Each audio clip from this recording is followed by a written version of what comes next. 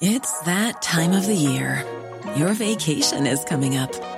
You can already hear the beach waves, feel the warm breeze, relax, and think about work. You really, really want it all to work out while you're away. Monday.com gives you and the team that peace of mind. When all work is on one platform and everyone's in sync, things just flow. Wherever you are, tap the banner to go to Monday.com. I'm Sandra, and I'm just the professional your small business was looking for. But you didn't hire me because you didn't use LinkedIn Jobs. LinkedIn has professionals you can't find anywhere else, including those who aren't actively looking for a new job, but might be open to the perfect role, like me. In a given month, over 70% of LinkedIn users don't visit other leading job sites. So if you're not looking on LinkedIn, you'll miss out on great candidates like Sandra. Start hiring professionals like a professional. Post your free job on linkedin.com/people today. Burrow's furniture is built for the way you live. From ensuring easy assembly and disassembly to honoring highly requested new colors for their award-winning seating, they always have their customers in mind. Their modular seating is made out of durable materials to last and grow with you. And with Burrow, you always get fast, free shipping. Get up to 60% off during Burrow's Memorial Day sale at burrow.com/ACAST. That's burrow.com/ACAST. burrow.com/ACAST.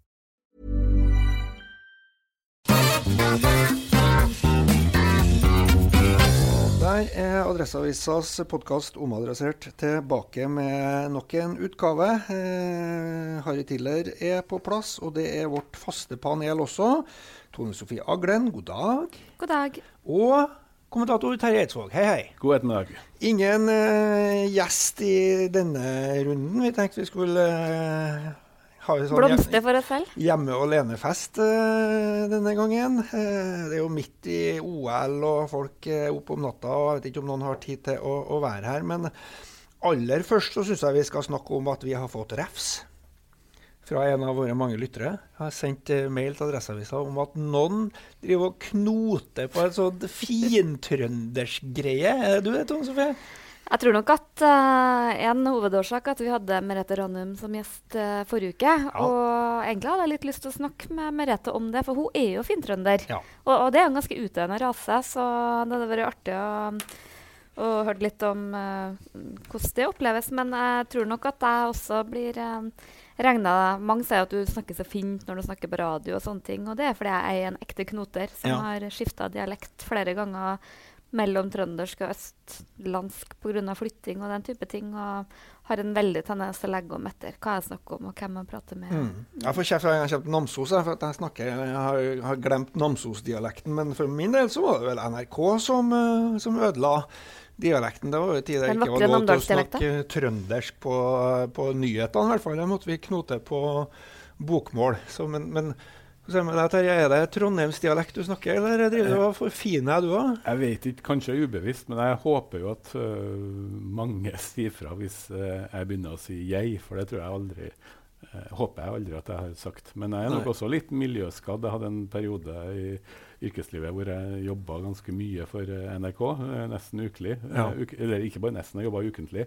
Og da ble jeg nok ubevisst litt avslepet.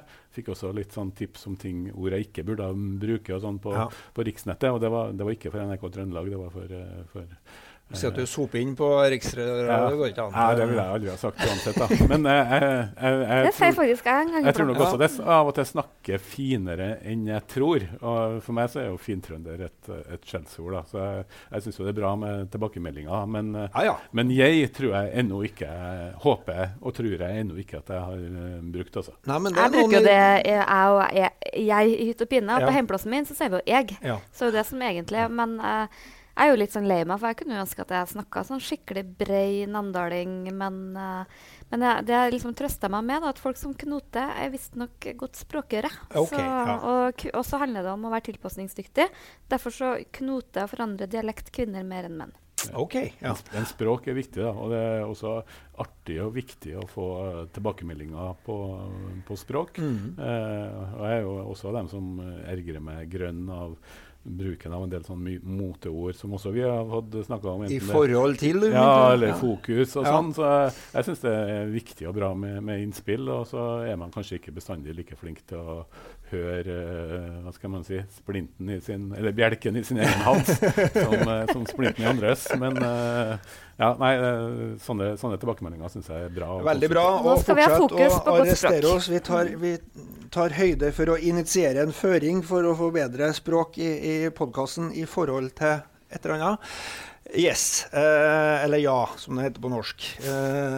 Terje, vi tar jo en liten sånn runde om hva som har opptatt oss denne uka. Da. Hva er det du har vært mest interessert i? Mye, men noe som har giret meg litt er jo at jeg faktisk for andre gang har sett den nye filmen til Steven Spielberg, som jo utspiller seg i 1971, men som jeg mener er kanskje det mest markante angrepet på Donald Trump som Hollywood har levert, fordi at det er en film som handler om en annen amerikansk president rett og slett klarte å stenge ned New York Times og prøvde å stoppe Washington Post fra å trykke kritiske artikler om Vietnamkrigen.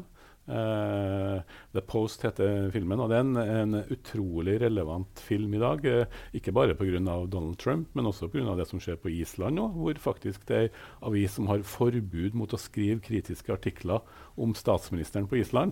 Det forbudet ble lagt ned før valget i år, og det er ennå ikke ankebehandlet i realiteten av Høyesterett. Så det er ikke helt nytt, den krigen som pågår mellom Trump og såkalt det han kaller mainstream media. Det er faktisk noe som skjer rundt oss også i sånne land som vi liker å sammenligne oss med, som Island. Det er helt vilt det som har foregått der. Tenk deg i Norge at hvis Aftenposten og Adresseavisa skulle få forbud om å skrive kritiske artikler knyttet til statsminister Erna Solberg. Men der er faktisk Island nå, og der var nå alle de to største toneangivende avisene i USA i 1971, og det synes jeg filmen her på en veldig bra måte klarer å gjøre et historisk drama til en film som også er veldig relevant i dag. Men hvordan avis er det på Island da? Er det ordentlig avis, eller er det litt av tullavis? Stundin heter den. Og det er ikke et tullavis. Det er avis som da lager flere rapporter knyttet til denne Glitner-konkursene, og også klart å finne holdepunkt for at statsministeren og hans familie solgte seg ut fra den banken som gikk med i finanskrisa på et veldig gunstig og veldig spesielt tidspunkt. Så det er ikke det avis som er mindre avis som er kjent for å drive granskende, undersøkende journalistikk. Vi får håpe at ingen fra regjeringen hører på nå og får ideer. Men vi får også håpe at de ser på filmen The Post, som er en veldig interessant film om hvor viktig det er at media ikke skal tjene de sittende myndigheter, men borgerne, rett og slett. Også i saker som kan være beklemmende for nasjonen. Det var en blikk innenfor kinoen og politikkens verden. Det er vel kanskje, i hvert fall i en av dem, Tone Sofie, du har vært mest opptatt av du også denne uka, nemlig politikken. Eller har det vært andre ting? OL har jeg. OL? Ja, vi skal snakke litt om OL, tenkte jeg. Det vil jo være feil å si at det er det som opptar meg mest for tida, men nei, vi kommer jo tilbake til flere saker, men nå er jeg jo litt sånn på farta til Steinkjer da. Og Steinkjer engasjerer meg jo alltid, og der er det mye som skjer for tida. Der er det både KS-samling fra alle ordførerne, og det er fylkesutvalg. Og jeg synes det er litt interessant det som skjer, hvor fort man nå begynner å smelte sammen, men som vi skriver en harmdirrende leder om, at til stortingsvalg skal man fortsatt være 2 fylker. Det tror jeg blir veldig, veldig rart. Og så er jeg jo opptatt av hva slags oppgaver de her nye regionene skal få. Jeg ser jo at på det ene området etter det andre så går folk ut og advarer om at her er ikke fylkeskommunen i stand til. Jeg tenkte jeg skulle observere dem litt i morgen og se om hva de egentlig holder på med her i dette fylkesutvalget. Og så må jeg bare si det, Harry, at vi har også fått en klage til fra en fast lytter. Og den klagen går på deg. For forrige uke så avbrøt nemlig du meg når jeg kom med en utlegning om Orkland kommune, som en veldig vellykket kommunesammenslåing. Jeg tror du mente at jeg var litt sånn, snakket meg litt bort når det egentlig handlet om Giske og begynte å snakke om kommunereformen. Men nå er det altså en fast lytter som mener at det var veldig dumt gjort av deg, for det var faktisk veldig interessant. Skal ikke jeg avsløre at vedkommende faktisk er medlem i kommunalkomiteen på Stortinget, men det finnes faktisk lyttere som er opptatt av sånne spørsmål. Du hører, jeg sier ikke et ord, og jeg tar korreksen ad notam, og i den grad vi skal snakke om Orkland fremover, så skal du få lov til å snakke ferdig. Bra. Vi bryr oss om lytterens tilbake. Det gjør vi, absolutt, og vi vil ha flere. Men heter det Orkland, eller heter det Orkland? Ja, Orkland på muntlig i hvert fall. Jeg kan jo nevne det da, etter at jeg var på Orkland på lørdag. Det var for øvrig en absurd forestilling. Det lille forsamlingshuset ute i Gjølme som til og med jeg sleit med å finne, og det var virkelig hele rikspressen. Jeg følte at jeg var kommet på et sånt landsmøte med pressedekning. Til og med Nettavisen sto der liksom med selfiestang og hadde liveoverføring. Og alle disse lokale partiheltene som løp rundt omkring. Men jeg ble så inspirert av Orkland at jeg faktisk har begynt å lese Ringenes herre igjen. Ja, for der er det jo en litt morsom, uten at vi skal gå nå inn i det. Nå skal nå kommunen hete det, og det blir en bra kommune det, tror jeg. Skikkelig bra kommune. Skikkelig bra det var alt om Orkland i denne omgang. Jeg har nå vært litt opptatt av også fylke- og regionreform på en litt annen måte i uka her, for vi så jo, det har jo vært fylkesårsmøter i alle partiene, og de har slått seg sammen og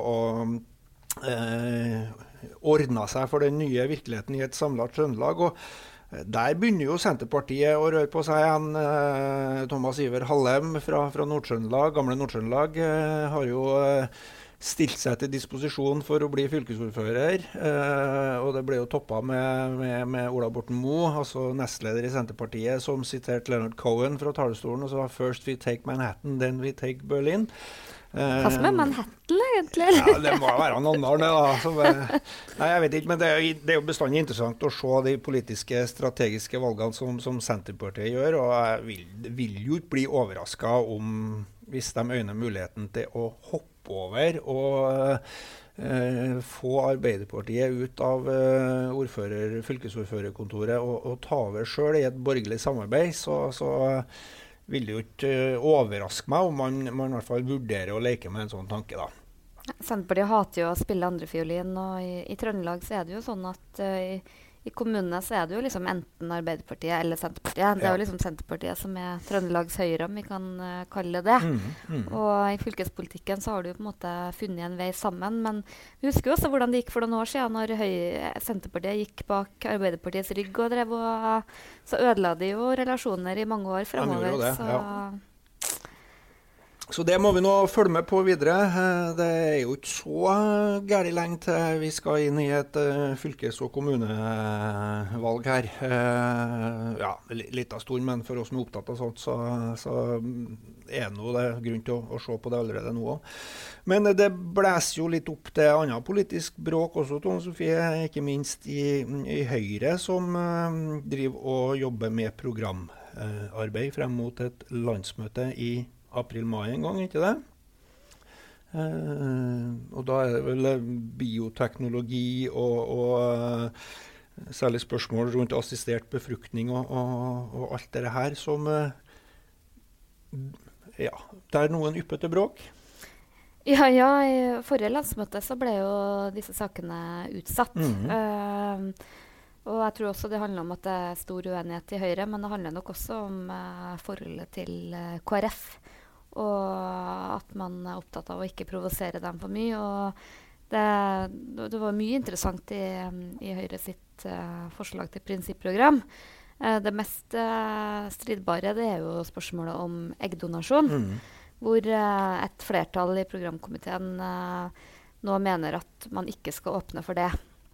Er det jo sånn at det er jo et slags flertall på Stortinget, kan være i hvert fall. Det er jo litt avhengig av hva regjeringen bestemmer seg for å gjøre. Men det kommer det i hvert fall til å bli en veldig sånn stor diskusjon om oss. Og et annet spørsmål handler jo om man skal åpne for assistert befruktning for enslige.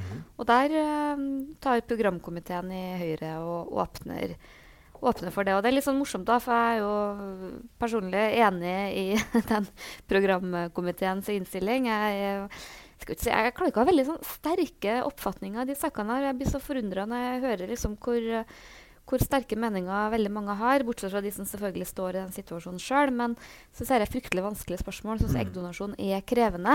Så liksom, man tar veldig lett på en del av de prinsippene som ligger bak. Mens jeg tenker at å åpne for at enslige kan få assistert befruktning, tenker jeg at der er tida kommet, og at enslige kan være vel så gode foreldre hvis de skal få den muligheten. Men så merker jeg meg at Trøndelag Høyre er helt på utur med oss, for dem er for eggdonasjon, men mot assistert befruktning for enslige. Ja.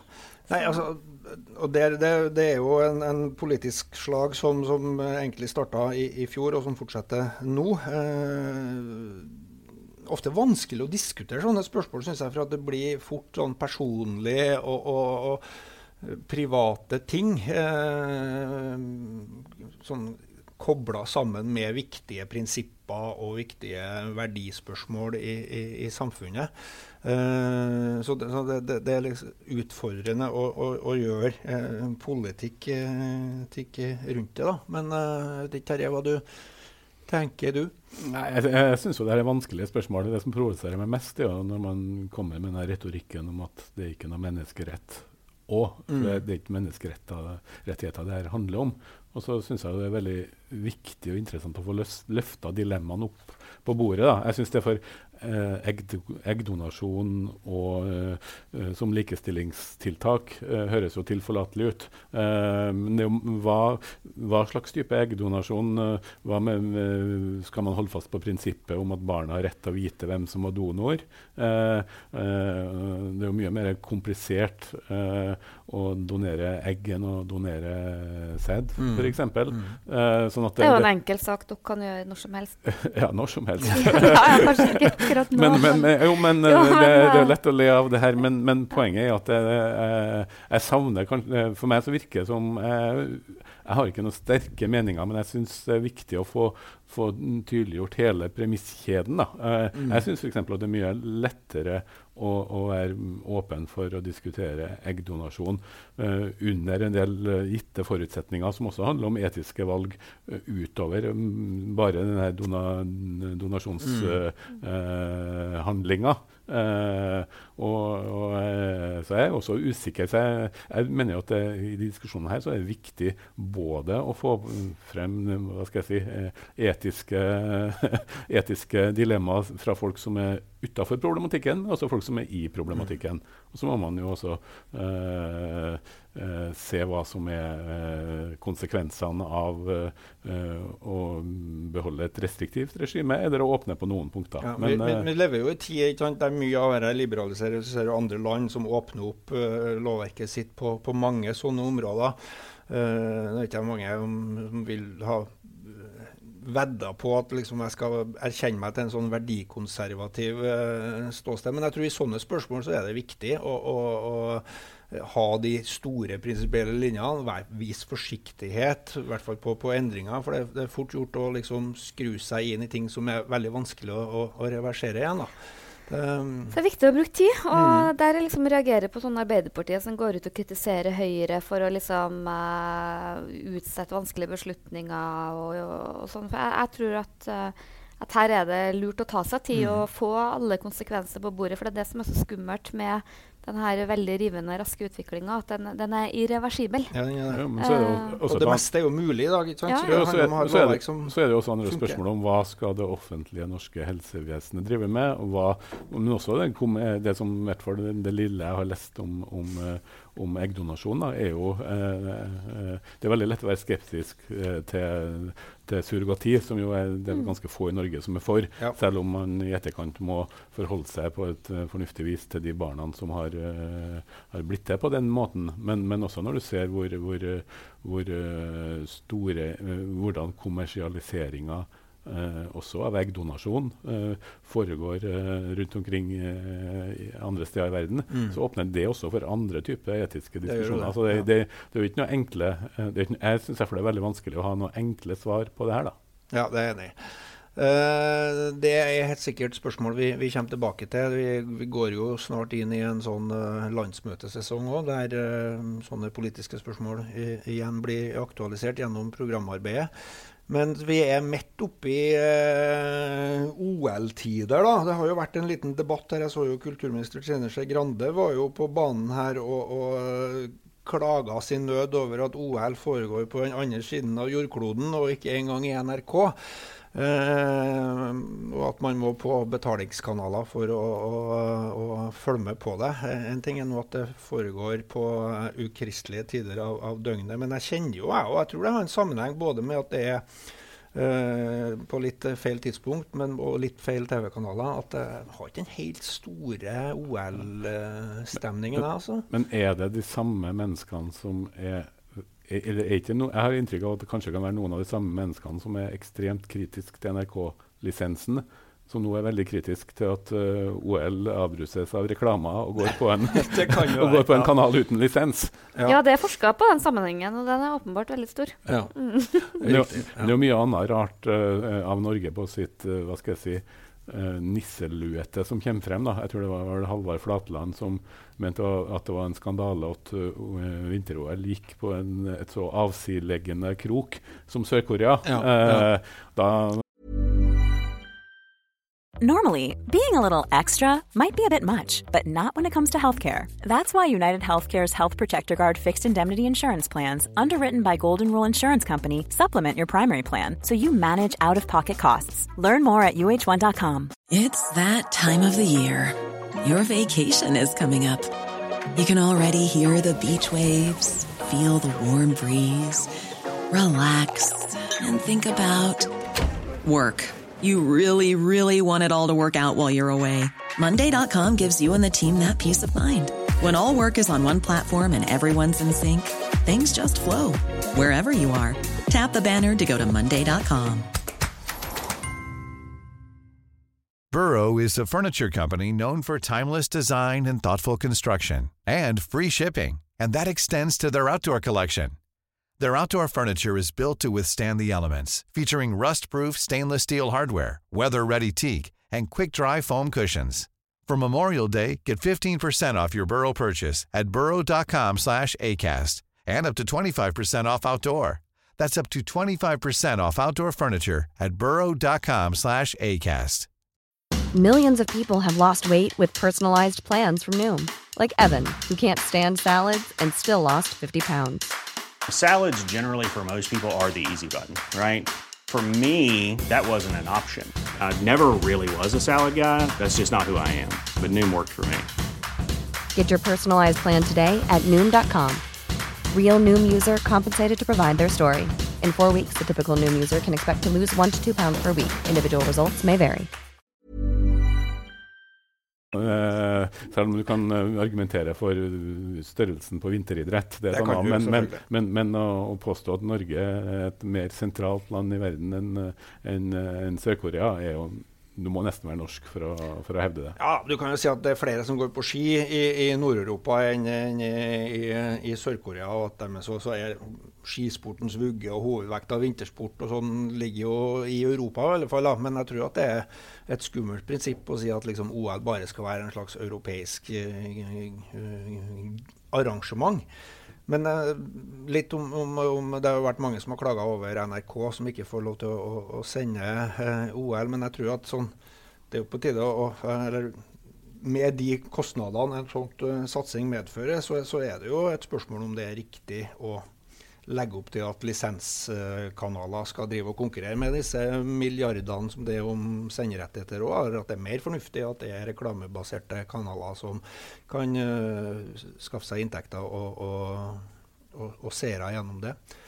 Men i den debatten her så handler det jo litt om også det ansvaret som Norge må ha da, for å ikke bare reise rundt og ta gull og medaljer, men også være med på å arrangere sånne arrangement. Nå det jo en stund siden vi har gjort det, nemlig på Lillehammer i 94, og det var jo noen sånne spede forsøk på å lage OL-søknader både i Tromsø og Oslo, men vi må vel ta debatten, Tone Sofie, om vi skal hive oss på IPO og arrangere et OL en gang i fremtiden vi også? Ja, det jo ikke akkurat nå mitt hjerte banker høyest og fortest, men jeg jo veldig enig med vår sportskommentator Birger Løfaldli, som jeg skrev en god kommentar om når vi nå så opptatt av her OL og deltar og sånne ting, så skulle selvfølgelig vi også ta vår del av ansvaret med å arrangere det. Det jeg veldig enig med han i, da.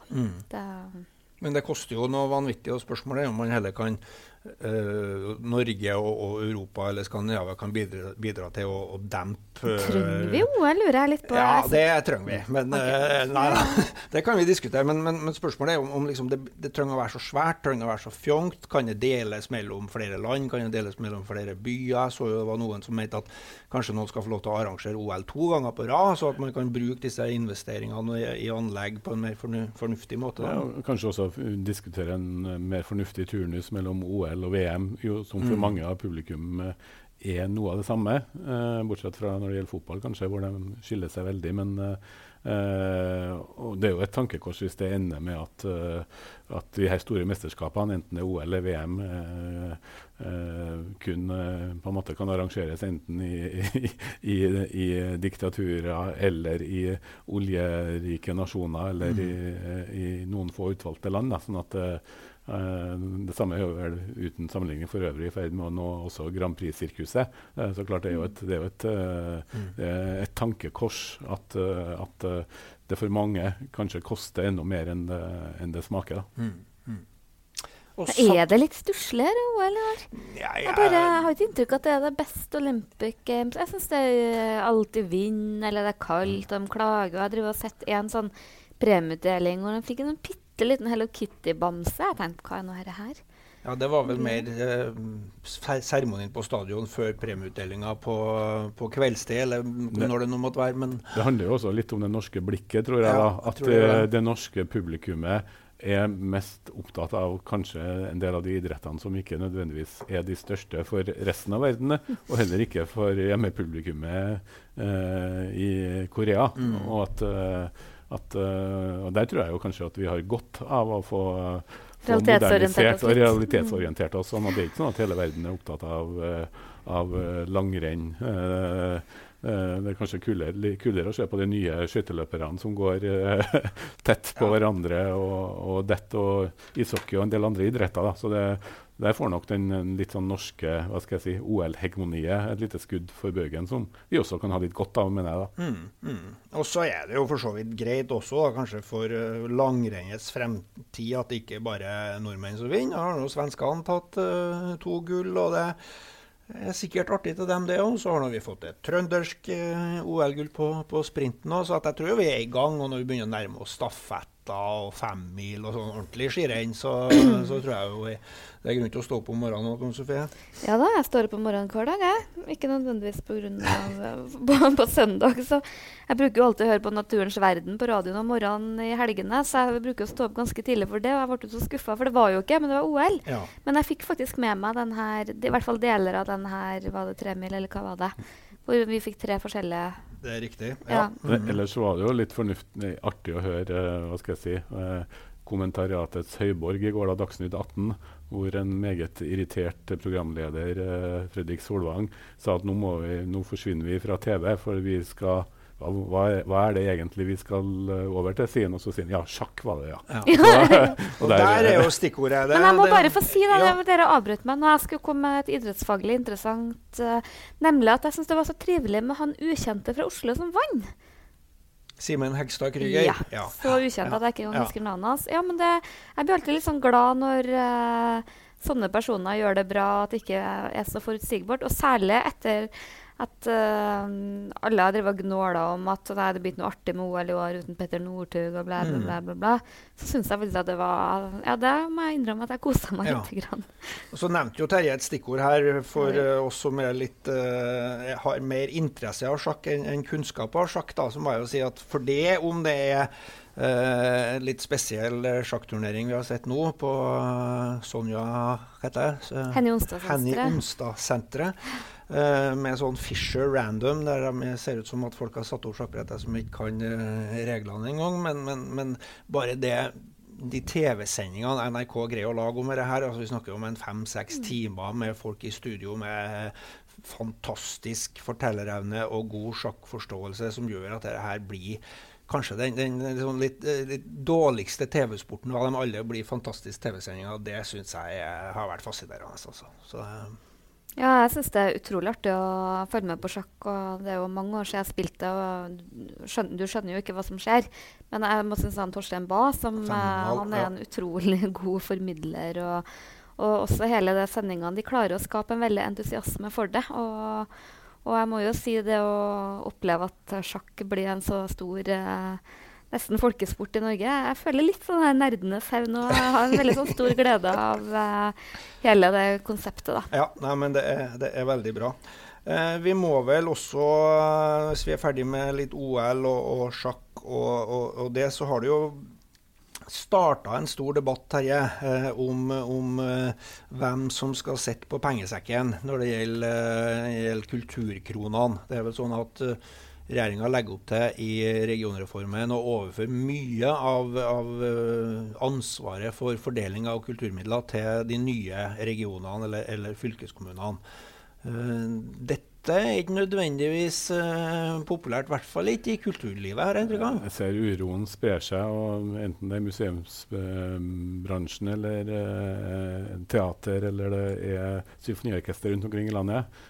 Nå er det jo ikke regjeringen som har lagt opp til det, det er en ekspertrapport som regjeringen har bestilt, som har foreslått, og riktig nok som er bare en ganske liten del av en stor rapport.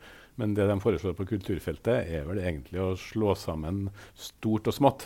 Det min største innvending er nærmest denne sammenslåingen av stort og smått og overflytting til fylkeskommunen. Enten det er teater eller orkester med 80-100 millioner i støtte i året, eller det er mindre tiltak som er i 100 000-kronersklassen. Jeg er bekymret for det, ikke for at jeg har sånn innbitt skepsis til fylkeskommunen, men jeg tror den der delemodellen med finansiering både fra kommune, fylke og stat er fornuftig for å sikre friheten og uavhengigheten til de institusjonene, og den armlengdes avstandsprinsippet som jo deler av den regjeringen her har snakket om på kulturfeltet tidligere. Jeg tror at det vil bli kraftig utfordret hvis større deler av den pengesekken blir overført til fylkeskommunen. Ja, hvorfor det? Fordi at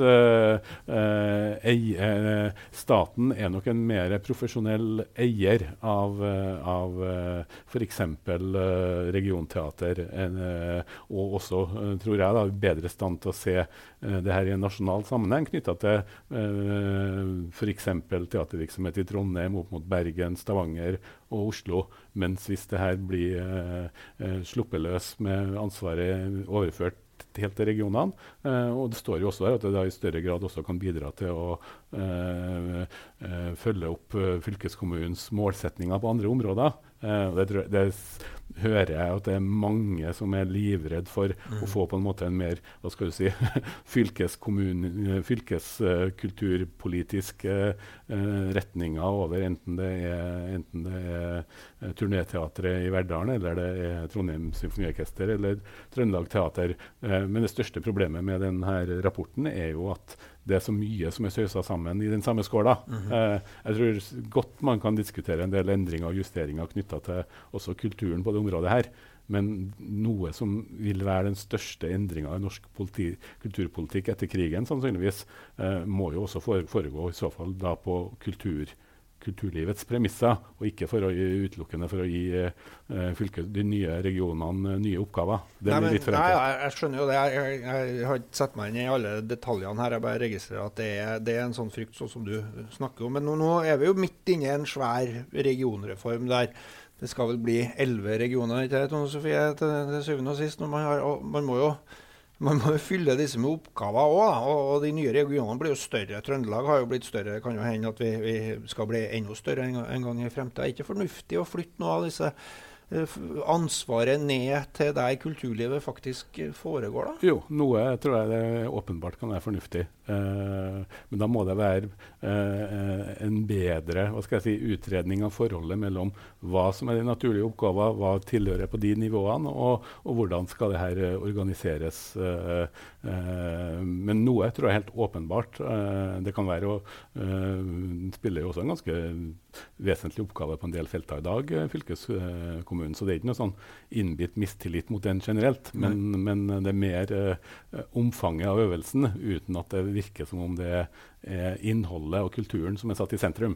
Tone Sofie, du som er fylkeskommunens venn, du er vel for at de får fornuftige oppgaver, går jeg ut ifra? Er dette en oppgave de bør ha? Nei, jeg er veldig for at de skal få fornuftige oppgaver når det gjelder kulturområdet. Jeg har egentlig ikke satt meg grundig inn i noe av de oppgavene som er foreslått, faktisk. Og det er jo litt av derfor jeg skal på pilgrimsreise til Steinkjer og høre på Terje P. Hagen, som har skrevet denne rapporten. For jeg ser jo det at det møter motstand overalt. Kulturlivet er det jo vært en voldsom motstand. Jeg må jo si en sånn debatt jeg hørte på Kulturnytt forrige uke, hvor jeg hørte noen sånne der, unnskyld at jeg sier det, men det hørtes ut som noe sånn der virkelig sånn Oslo-arrogansen på sitt verste, som snakket om at de der ute i Hutiheiten som skal finansiere sykehjemsplasser. Er det noen ting fylkeskommunen virkelig ikke har, så er det sykehjemsplasser. Ja, så det er noe med det, og i dag så jeg liksom var skeptisk at fylket skulle få barnevern. På næringsområdet, sånn som disse SIVA og Innovasjon Norge, kommer det garantert å komme masse faglige innvendinger. Så jeg mener at noe må flyttes, men jeg følger jo Terje på at jeg har ikke noe problem med å se også motforestillingene, men her er i hvert fall noe jeg tenker å sette meg ordentlig inn i, og jeg vet jo at for eksempel på mange av disse kulturinstitusjonene er de veldig bekymret da. Det er kanskje ikke sånn at de tror at Trøndelag Teater bare skal sette opp Karius og Baktus for å understøtte den fylkeskommunale tannhelsepolitikken, men jeg opplever at det er en sånn reell bekymring der ute for hva det kan bety, og det er jo Så har det pågått en prosess i Norge for å styrke sakkyndigheten på området ved å overføre mer makt og ressurser til Norsk kulturråd, som forvalter ganske mye penger, hvor det sitter ganske mange på ulike områder som på en måte har som jobb å drive en kvalitativ vurdering. Så klart at det lar seg ikke uten videre overføre til, selv om det jobber mye dyktige folk på kultur i fylkeskommunene, så er det noe av det å også ivareta både en sånn helhetlig politikk, men også en sakkyndigheten er viktig, da, at den ikke kommer i et sånn politisk spill. Nå skal denne rapporten ut på høring, og da er det jo sikkert anledning for mange å bringe inn her. Hvordan er den videre politiske behandlingen? Ja, nå har det vært strid om hvor lang høringsfristen skal være, men det er jo et par av de tingene som foreslås på kulturfeltet har jo vært foreslått tidligere, men da ble jo det nedstemt i Stortinget, og blant annet Arbeiderpartiet og Venstre sammen. Så jeg er veldig spent på hvordan den nye kulturministeren ser på det her. Det er selvfølgelig ting som må gås videre på her, men nå har man jo også en gyllen anledning i og med at det er varslet en stor kulturmelding som også skal gå inn og diskutere det samme. Så jeg tror nok at å få koblet de to rapportene vil være fornuftig både for kulturpolitikken og for den prosessen videre. Det blir jo 3 måneder nå, men jeg må si jeg er oppriktig bekymret for at område til område så begynner man, nei, dette er for viktig, og dette skjønner ikke de som er ute i fylkene. For jeg mener jo at det er grunnleggende riktig, men så må det selvfølgelig være riktige oppgaver. Men det er mye motkrefter, og det er derfor man sliter sånn med å få til en fornuftig regional nivå i Norge. Ja. Nei, men stikk til Steinkjer, du, og så kan du komme hjem og sette skapet på plass etterpå når du har fått litt innsikt i det. Jeg føler deg trygg. Ja. Ok, er det mer vi skal snakke om, eller? Vi må jo anbefale noe for helga, noe annet enn OL, tenker jeg. Ja, ok, vi kan gjøre det. Vi tar en sånn kulturtips eller anbefalingsrunde, Terje. Hva er greia? Jeg fikk lyst til å anbefale noe mangfoldsgodt på en litt uventet kanal, nemlig Netflix. Som jo er ekstremt amerikansk dominert. Der er det faktisk en av fjorårets beste filmer, vil jeg si. Og den har norsk premiere på Netflix. Den er fra Georgia. Handler om en dame i 50-årsalderen som rett og slett blir så lei av mann og barn at hun flytter hjemmefra til storfamiliens store fortvilelse. Den heter for My Happy Family. kvalitetsfilm som både enkel å leve seg inn i og veldig bra laget og strålende spilt fra Georgia. Av og til så dukker det opp gullkorn som ikke fra de store produsentene også der. Så My Happy Family på Netflix faktisk en film som jeg vil anbefale til alle å se. Jeg har ikke rukket å sett Netflix, for jeg har prioritert helt andre ting, ikke minst sjakksendingene på NRK, og derfor så vil jeg slå et slag for det. Jeg skal på sjakkurs. Du har sett på TV uten å kan det? Nei, jeg spiller litt sjakk på nettet, men jeg taper fortsatt mye mer enn jeg vinner. Du vet hvor festen beveger seg. Det vet jeg. Ja. Så det finnes massevis av bra og gratis tilbud også på dette internettet for å lære seg sjakk, men det blir noe annet når du møter en person på andre siden av bordet enn bare sitte med mobiltelefonen og spille sjakk, så jeg skal i hvert fall prøve å bli bedre, ikke på sånn stormesternivå, men jeg tror at det litt innsats, så kan det hende at jeg begynner å vinne litt sjakkparti igjen, og det gøy. Du vet hva som den beste åpninga, Harry? Ja, det mange forskjellige. Jeg har en anbefaling til deg, og det var nemlig fransk åpning. Det snakker jeg alt for lite om på TV, synes jeg. Det riktig. Tone Sofie? Ja, jeg skal faktisk på konsert i helga, på lørdagen på Byscenen. Da det De Press som skal spille plata Block to Block. Ja, det jo kanskje litt dristig av meg å anbefale, da, for det jo et band jeg aldri har sett, men fristelsen til å se André Nebb og live stor, og jeg tror det kan bli jeg håper at det kan bli artig. Det en veldig bra plate. Så Terje, du har vel sett dem før? Så jeg har sett dem på Samfunnet, og det jo snart en mannsalder siden, men jeg vurderer også sterkt å ta turen for å gjenoppleve en av de flotteste norske rockplatene som laget. Jeg håper også at de følger opp med noen flere sanger fra de andre utgivelsene sine, for Det Press faktisk en norsk klassiker, selv om den har sterk polsk smak også. Jeg var ikke klar over den konserten, men jeg har jo brukt mye tid på å prøve å forstå hva The Press var en gang i tida, både med Boy og Sjekkaum og fiskepudding og alt. Fiskepudding skjønner du vel? Ja, til og med Namdalen. Testpudding med majones. Skjønner ikke helt at folk spiser det. Og S-pudding med sko. Nei, S-pudding. S-pose med sko. Ja. Men kanskje hele områdespanelet å møtes på Byscenen på lørdag. Ja, jeg ble så glad. Jeg også dårlig på det som ikke ligger i kalenderen min, så jeg trodde jeg skulle på barnedåp i helga, men jeg oppdaget akkurat nå at det neste helg, så jeg må omkalfatrere litt, men da skjønner jeg at da har jeg kanskje mulighet til det også. Det får være omadressert for denne gangen, så vi tilbake i neste uke også. Vi må nå prøve å stokke oss litt rundt, da det jo vinterferie, men for den som på plass skal få være med å lage podcast. Og det vi alle. Det vi alle. Ha det godt! Ha det bra.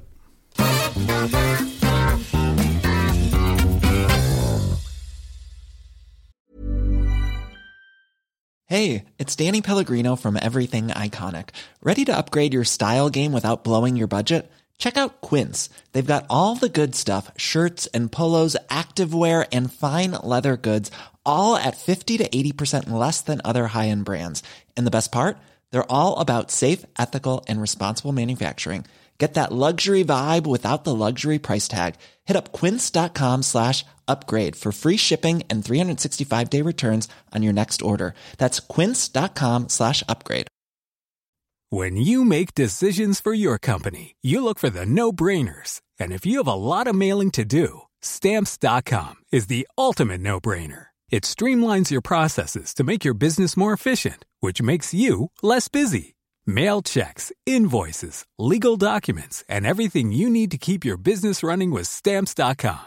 Seamlessly connect with every major marketplace and shopping cart. Schedule package pickups and see your cheapest and fastest shipping options from different carriers. With rates up to 89% off USPS and UPS rates. And with the Stamps.com mobile app, you can take care of mailing and shipping wherever you are. Make the same no-brainer decision as over 1 million other businesses with Stamps.com. Sign up with code PROGRAM for a 4-week trial, plus free postage and a free digital scale. No long-term commitments or contracts.